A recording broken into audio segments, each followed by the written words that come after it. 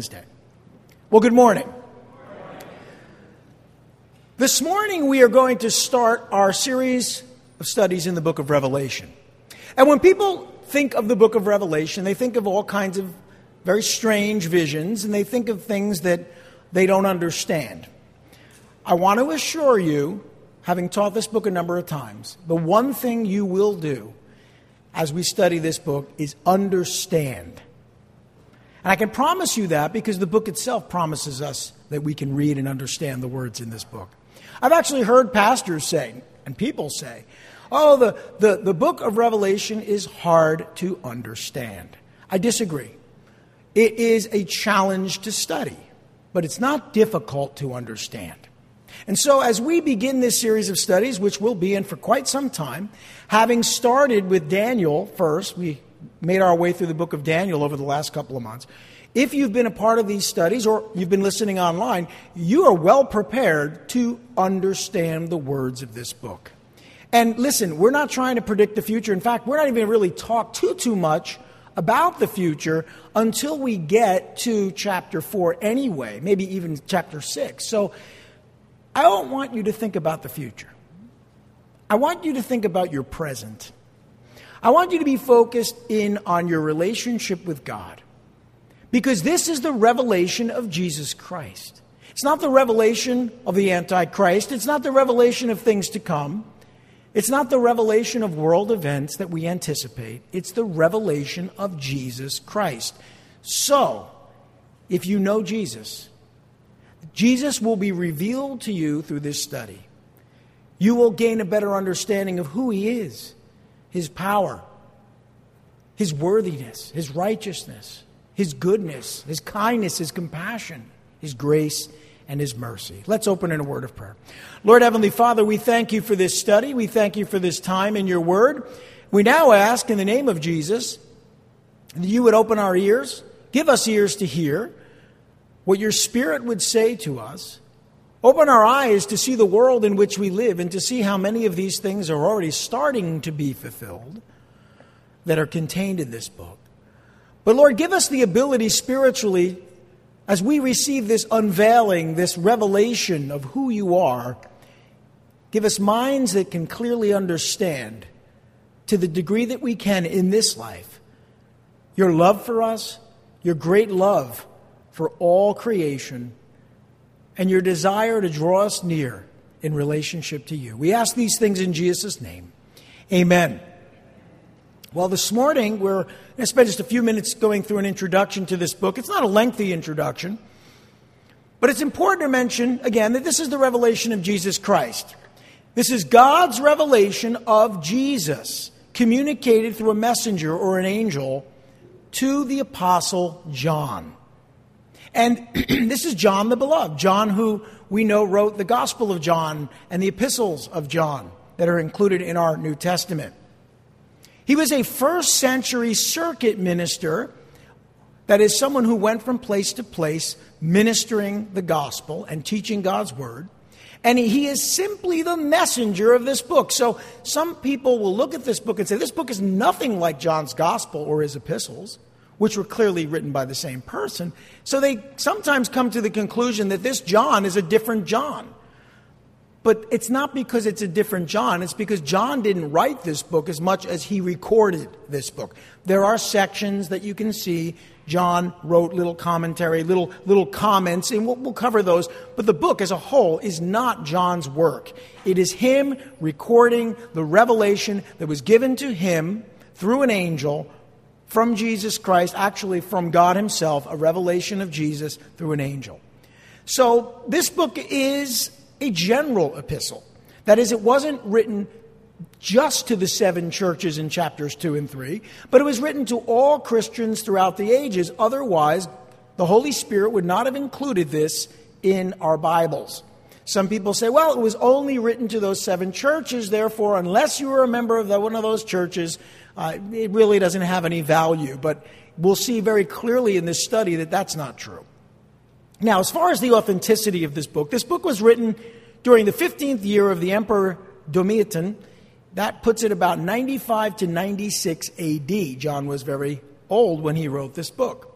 He was among the youngest of the apostles, and he was the one that lived the longest. In fact, as far as we know, history tells us he was the only apostle who didn't die a martyr's death. He was persecuted, but as far as we know, he was not martyred. Now, secular historical evidence supports the dating of this book as well. So it's not just a question of we say it was written then. There is much written to support that truth. In fact, it's found in literature written immediately after the apostolic age, and for that to be the case, you would understand that it would have had to have been written earlier. So some people will say it's written much later by someone else, but there's no proof of that at all. In fact, to the contrary. Now, I don't want to get too much into this, but one of the things you'll find in various churches, you'll find that different denominations, different schools of theology will teach this book radically differently.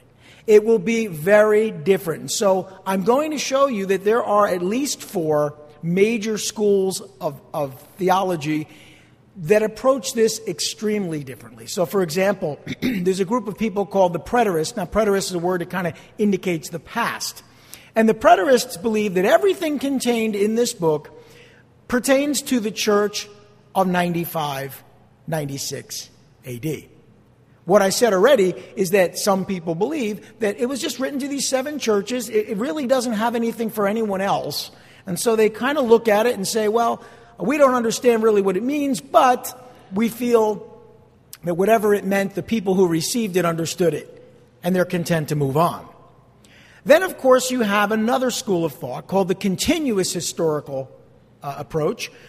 This is a way of looking at the book of Revelation where you believe all of the things that are contained in it are events pertaining to the entire history of the church throughout the centuries.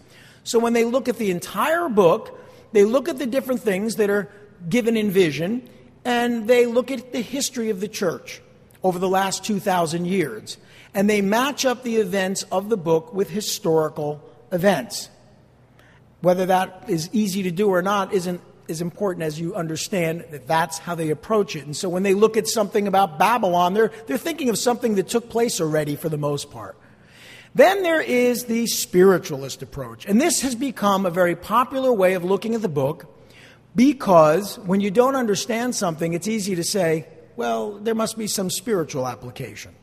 So you look at the book and you don't really understand it and you try to find some kind of meaning in it. Now, you can do that. It's very important to understand. The Word of God is rich. It's like an onion. You peel it and there's layer and layer and layer and layer. So a lot of these things are somewhat true anyway. I mean, you can read any portion of God's Word and it will deal with the past.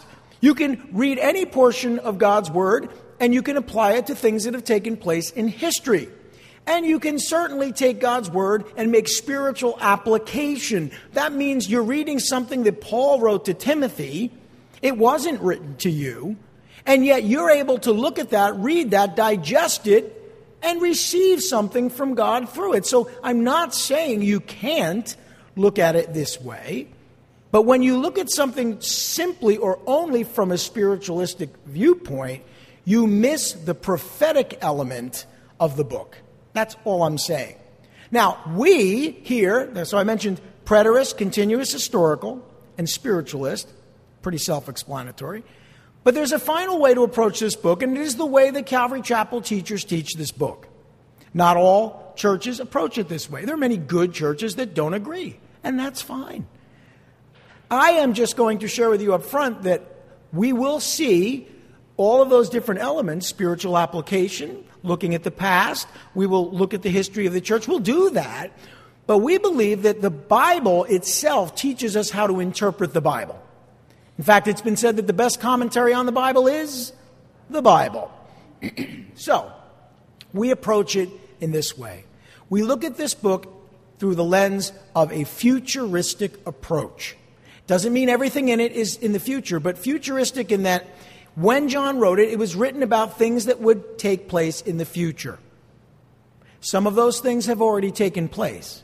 Some of those things have yet to take place. Much of this book has yet to take place, as far as I'm concerned. But having said that, before we even get into our study, I want you to make note of chapter 1, verse 19. This is the key. Now, have you ever looked at a map? You have a little box on that map, And in that key, which is called a key, in that key you'll see things like highways are red, or this is an inch is 4 miles or 5 miles. The key helps you to understand the map. Otherwise, you don't know what you're looking at. This is the key to the book of Revelation in chapter 1, verse 19. John is told, and we'll get to this next week, but John is told in verse 19 to write. And of course he did. Write therefore what you have seen. Well, it's not hard to imagine if you're writing at the end of chapter 1, what you have seen would have been chapter 1. Then he goes on to say what is now and what will take place later. And that relates to chapters 2 and 3. For you see, chapters 2 and 3 deal with the 7 churches, called the 7 churches of Revelation, and clearly are written to people alive at that time. But notice it doesn't just say what is now, it also says and what will take place later. Because when you get into those chapters 2 and 3, there are things that point to the future symbolically, but once you hit chapter 4, all the way through chapter 22, that is the end of the book, you're looking from a futuristic standpoint at things that have yet to take place. Or it says here, what will take place later. So you can divide the book of Revelation with the futuristic approach into 3 sections. Chapter 1, which we're in today, and tomorrow and next week, we'll be in for 2 weeks. And then we get to chapters 2 and 3, we'll be there for 7 weeks, or 7 churches. We'll take a church each week. And then we get to chapter 4, and we'll be in that section from chapter 4 to chapter 22 for quite a while. All right, so nothing too confusing yet, right? That's pretty easy to understand. That would be our table of contents, or our key to unlocking the study of this book. And another thing I want to mention is that the book is sometimes referred to, a little pet peeve of mine, as the book of Revelations, plural. Please don't say that around me. It is revelation singular because it's the revelation not of things, but of a person. It is the revelation of Jesus Christ. Some Bibles, and you may have a Bible here this morning, even go so far as to say the revelation of St. John the Divine. Because they believe that St. John the Divine, the writer of the book of Revelation, is different than the writer of the Gospels and the epistles. But there's nothing divine about John. The revelation is divine, but it came to John and through John to us. And so it is the book of Revelation. And in Latin, it's revelatio. In Greek, it's apocalypsis. We have that in Spanish as well, apocalypsis. And so what does that word mean? It's where we get the word apocalypse from, by the way. It means, actually, when you think of apocalypse, you think of something horrible, right? You think of the end of the world, right? But that's just by association. The word actually means the unveiling or removing of a veil.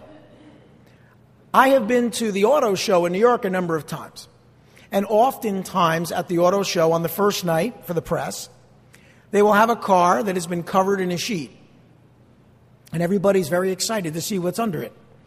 And at a certain moment, they have the apocalypsis, the unveiling, and you finally get to see what's underneath this covering. That's what the word revelation means. And it makes sense because reveal comes from the word revelation. So I want you to get away from thinking the word revelation or the word apocalypsis or apocalypse is actually a bad word. They're actually good words. They reveal Jesus Christ in this book. And so the purpose of this book is to bring understanding about Jesus Christ, so it is meant to be understood. That's the other pet peeve I have, is that people will say, oh, you can't understand the book of Revelation, or it's too difficult to understand.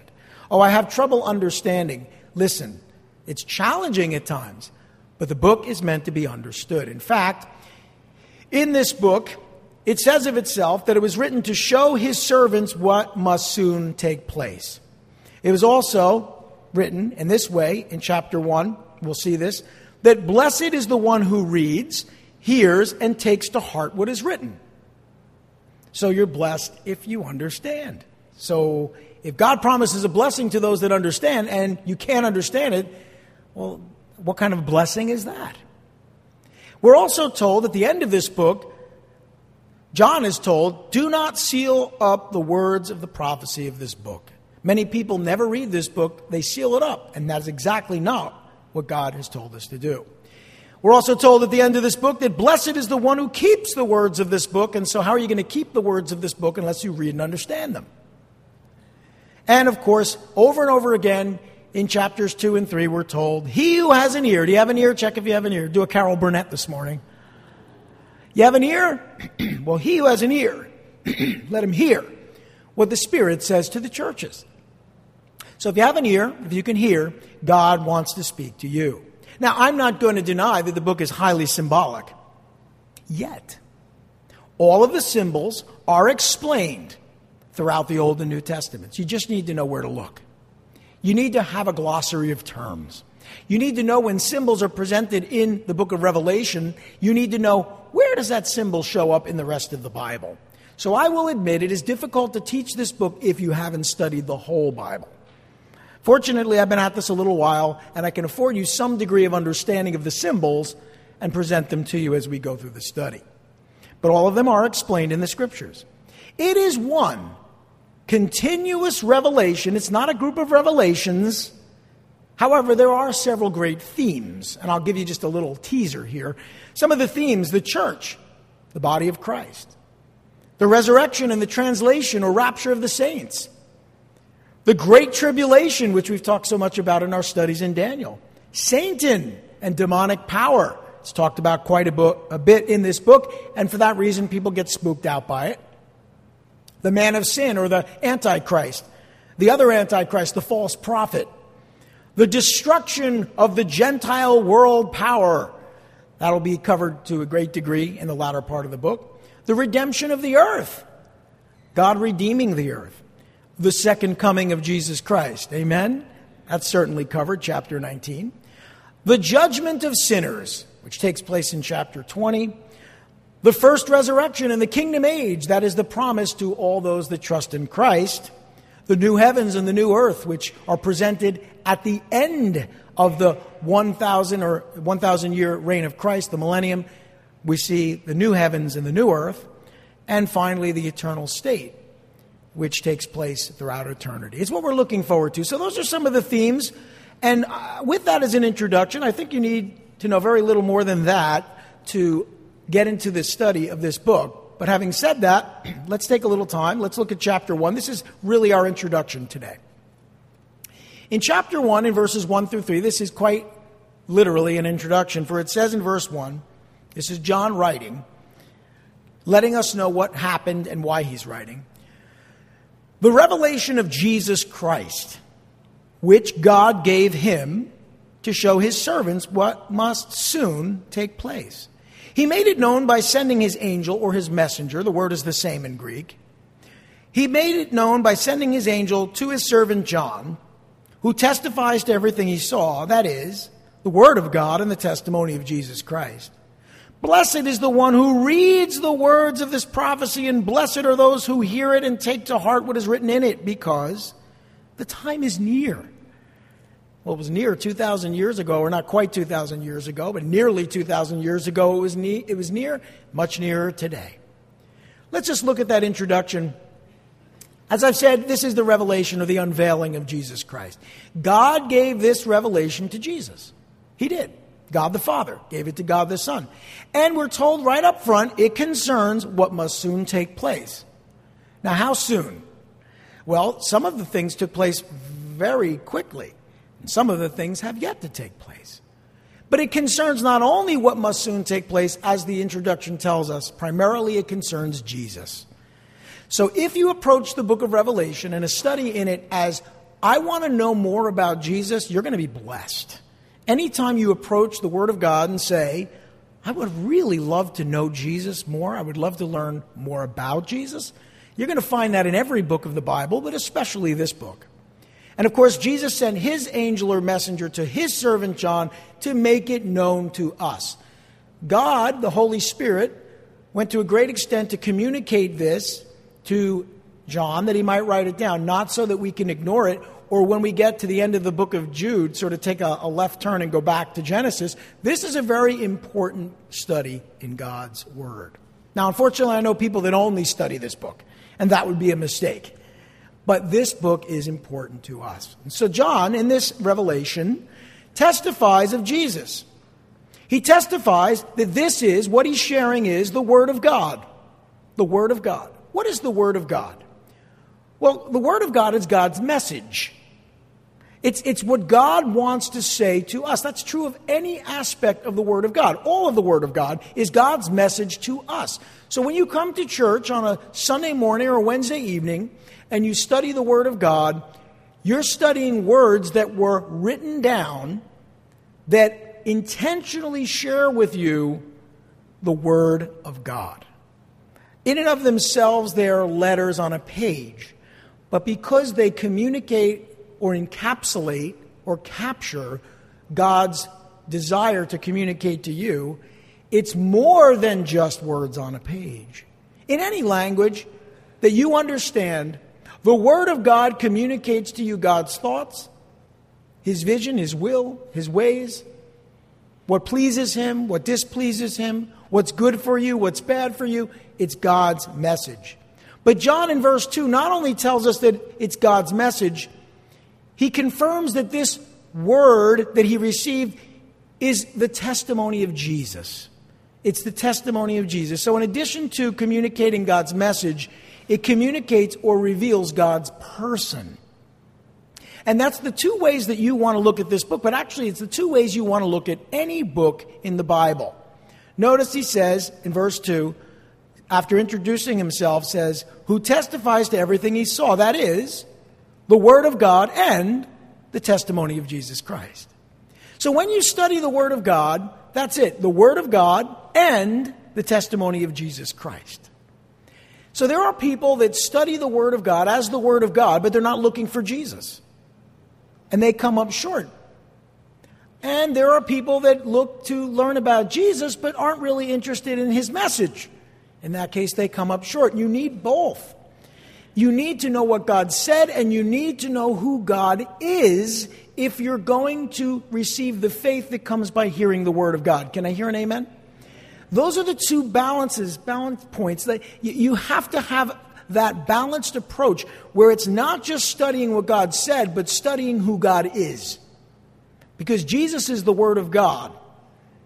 But there's a message that Jesus shared and a person that He is. And those two things are the primary purposes of studying God's Word and why John wrote down this revelation. As I've said already in verse 3, there is a blessing. You want to be blessed? Say amen. I want to be blessed. And if the Bible tells me that reading this book will bless me, well, then I'm going to read it. Oh, no, Pastor Tim, I can't read this book before I go to bed. I'll have weird dreams.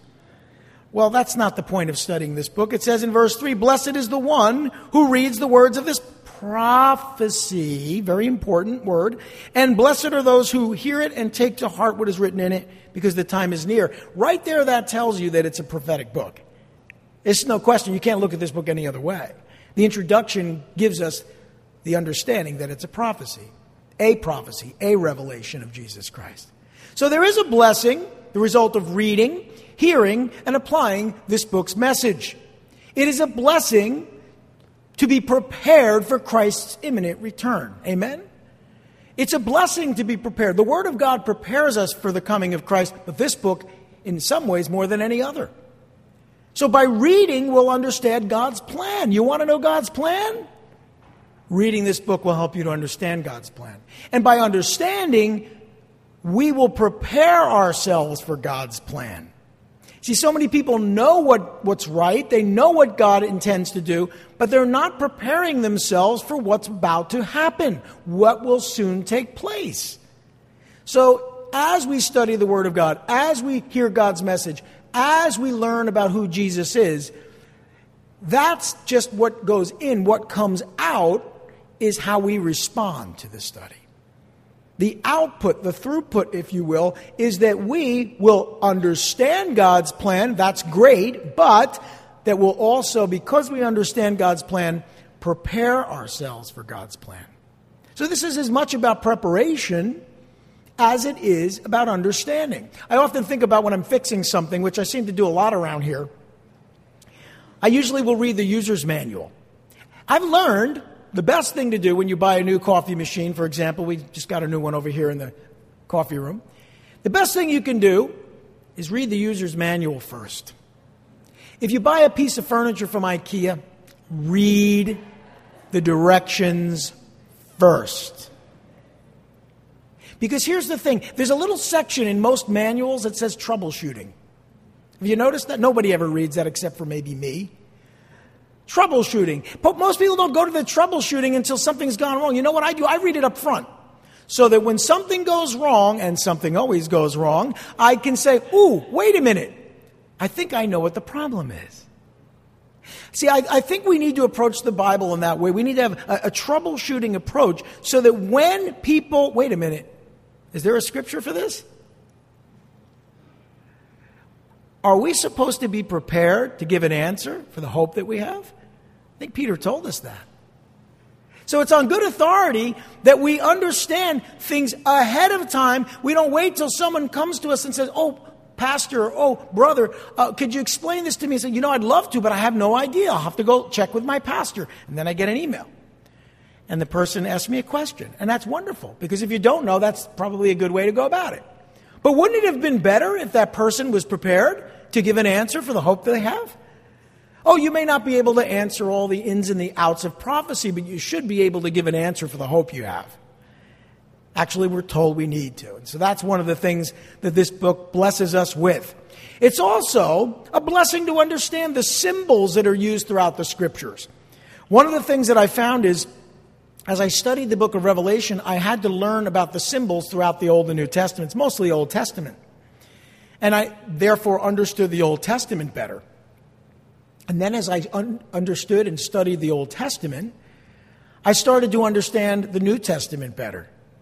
And then as I studied the New Testament, I understood the Old Testament. And then I studied the Old Testament, I understood the New Testament. And you know what? I started to have the whole counsel of God because I understood both. So many people look at the Old Testament and they think, yeah, that's kind of neat. That was then, this is now. The problem with that is if you look at your Bibles and you open them up to where the book of Malachi ends and where Matthew begins, you're going to find out something that I learned very early on. And that is that the Old Testament is 2/3 of your Bible.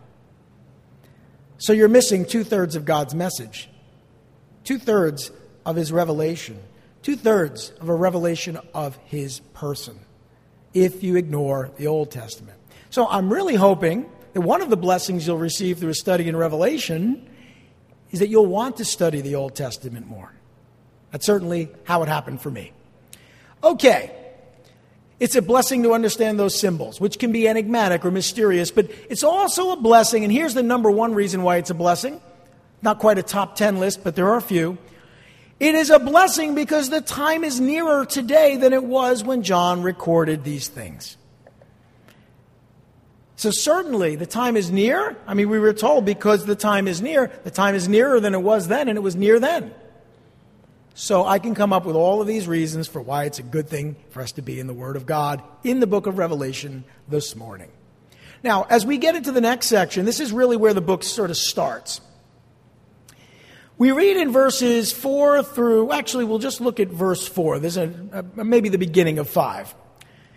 John, and I always like the fact that in the New Testament letters, and this isn't a New Testament letter, unlike the way that we often write letters, handwritten letters, you know who's writing before it's sent, right? You right up front. What do you do when you read a letter?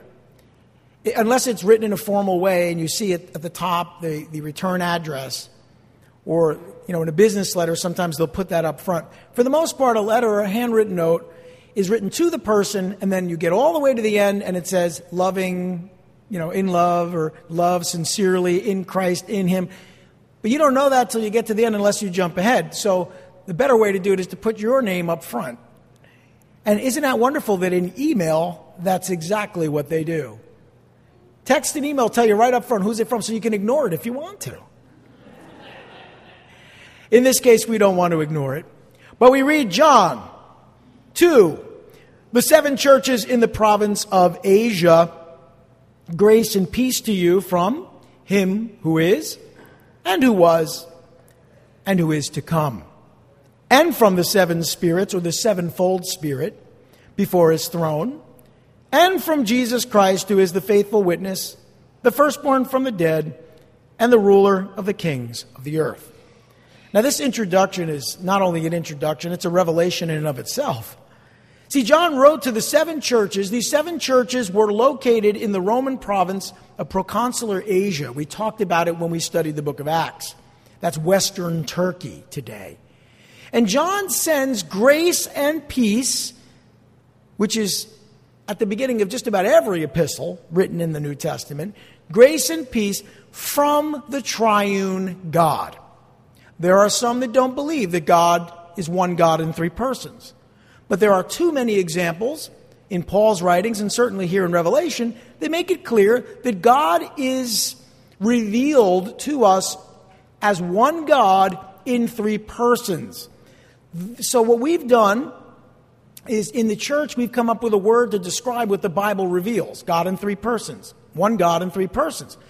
And we use that word Trinity. And people that don't like that word will say, well, the word Trinity isn't in the Bible. No, the word Trinity is not in the Bible. But God, one God in 3 persons revealed in the Bible, that is true. So it's important. That's just a word that captures the thought. You don't need to use the word Trinity to describe God. You can say triune God, and that would be accurate as well.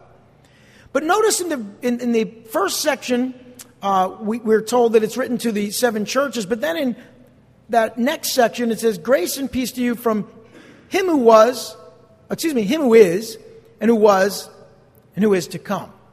And we all know that speaks of the eternal Godhead. That speaks of God. No one is really confused by that. However, you'd be missing it if we left it there. For this is an expression of grace and peace by John from God the Father. God the Father. You see, the name of God, Yehovah or Yahweh, we're not exactly sure how it's pronounced. But this word, Yehovah, is a compound word. It's derived from 3 other words. And guess what those 3 words mean? He who is, who was, and is to come. The very name of God, Jehovah, is a compound that expresses each of those 3 truths about God. And that's true of the Godhead, but in this case, we're referring to Jehovah, God the Father. And by the way, to try to express that, and it's very difficult to express that in our language, but even in Hebrew, they came up with one word. And they respected this word, the name of God, so much that unlike other words in Hebrew, they eliminated the vowels or the vowel markings, and they left us only with the consonants. So when you read this in Hebrew, when you get to the name of God, they won't even say the name of God. The scribes would say Hashem or the name. They won't even say that. Sometimes you'll receive an email or read something online from a very devout Jewish person, and if they refer to God, they'll put capital G dash D. That's, again, out of respect for God, the name of God. You'll see that often. Some of the things I read online, I'll see that often from Jewish scholars. Just G, little slash, hyphen, D. Well, the Jews did the same thing. They had YHVH, or YHWH. Not really a W, it's more of a V. But YHVH. This comes up in Exodus 3. YHVH. Now, for that reason, and the reason that we don't have the vowel markings, some people say, oh, let's put the vowels in. Yahovah. And then some people say, no, Yahweh. We really don't know. I'm good with either. Just don't say Revelations.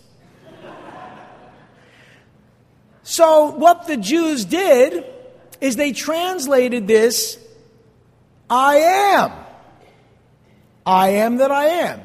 But actually in the original language, it's YHVH, YHVH. You're not really saying I am, but I am captures the essence of he who was, is, and is to come.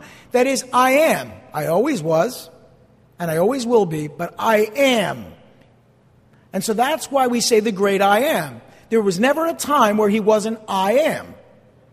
And if you understand the verb, even in English, you'll understand why they decided to use that in our Bibles, I am. But it's YHVH. So, grace and peace from God the Father. That's pretty clear, I hope, by now. But then we get to the next section here, and it says, from the 7 spirits before his throne. Wait a minute, Pastor Tim, 7 spirits? I know there's 7 churches. I know there's 7 stars which represent the messengers of those churches, but 7 spirits? Well, actually the word can be translated sevenfold spirit. And I don't think you have to be a rocket scientist to figure out if God the Father and God the Son are mentioned in the same paragraph, it's not hard to imagine who the sevenfold spirit is. It's not hard to imagine. But why call him the sevenfold spirit? Well, first of all, the number 7 throughout the scriptures is an indication of God's perfection. Created the heavens and the earth in 6 days and rested on the 7th. So there's 7. 7 comes up a lot. It's a number that points toward God. However, there is a scripture. I don't want to make too much of this, but I do find this very interesting. In speaking of the Messiah, Jesus Christ, called the branch by Isaiah in chapter 11, we're told that the Spirit of the Lord would rest on Jesus, on the coming Messiah. This is written about 700 years before Christ appeared. We're told in verse 2 of chapter 11 in Isaiah, the Spirit of the Lord will rest on him. The Spirit of wisdom and of understanding, the Spirit of counsel and of power, the Spirit of knowledge and of the fear of the Lord. And he will delight in the fear of the Lord. So there you have a sevenfold spirit, a sevenfold working of the Holy Spirit, described in the book of Isaiah in 7 ways. That's not the only place, but that's the most obvious place to recognize that the Holy Spirit is God. He is God. And the sevenfold working of the Spirit only points to his deity as a person, one of 3 persons in the Godhead. One God, 3 persons. So there are not 7 spirits before his throne, but he is the sevenfold Spirit. And the sevenfold working of the Holy Spirit is the same Holy Spirit who baptized Jesus in Matthew's Gospel, chapter 3. Okay? Then the next part is very easy to understand because it is clear.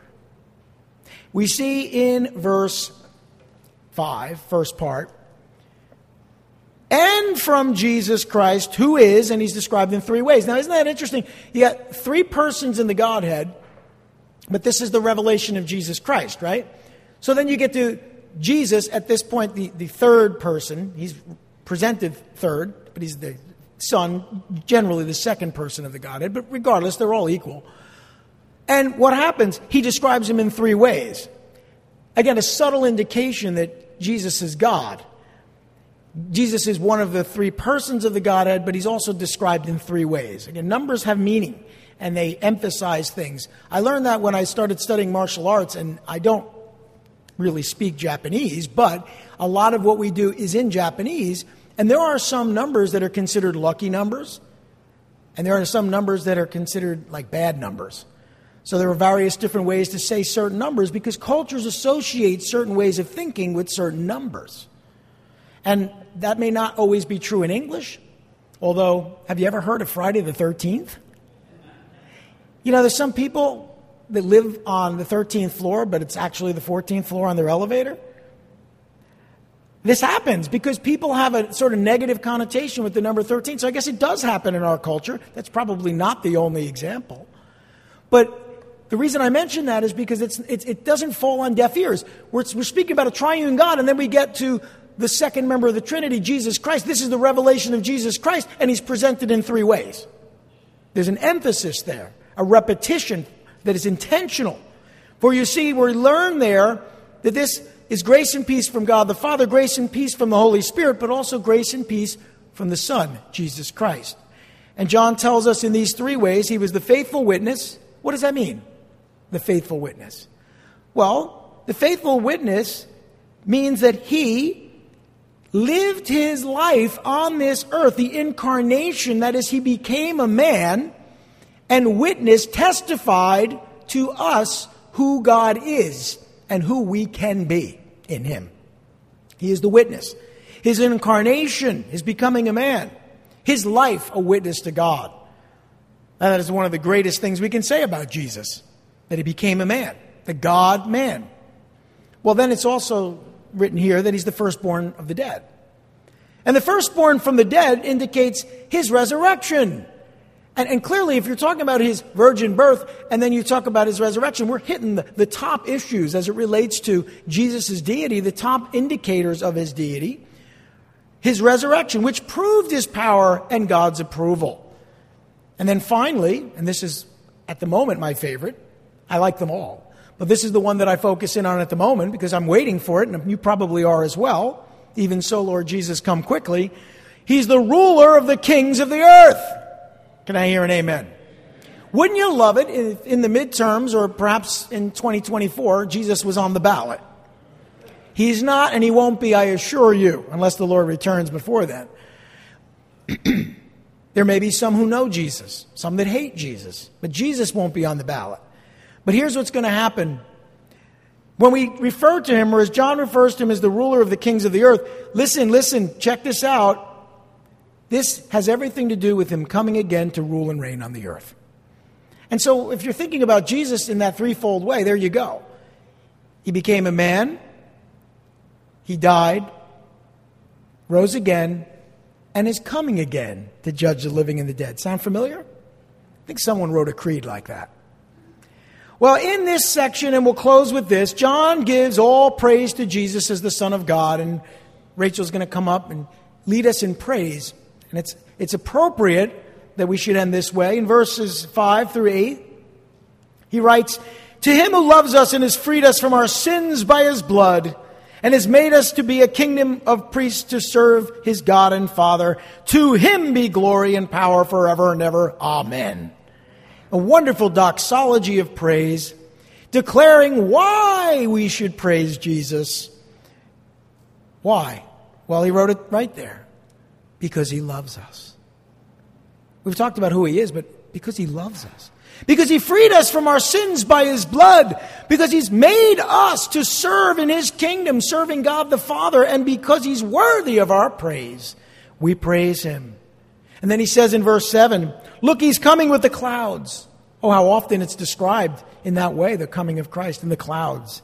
"And every eye will see him, and even those that pierced him." Who pierced him? Well, the Romans pierced him.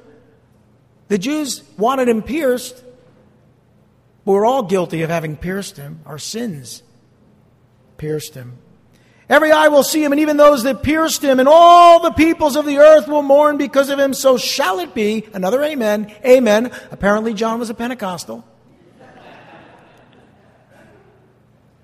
Listen, he declares that Jesus is coming again. Amen.